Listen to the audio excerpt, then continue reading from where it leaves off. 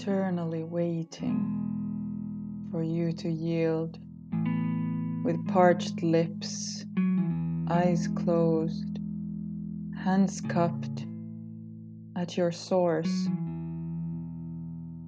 Will you let me in this time, or will you put up a fence and tell me to love you from a distance?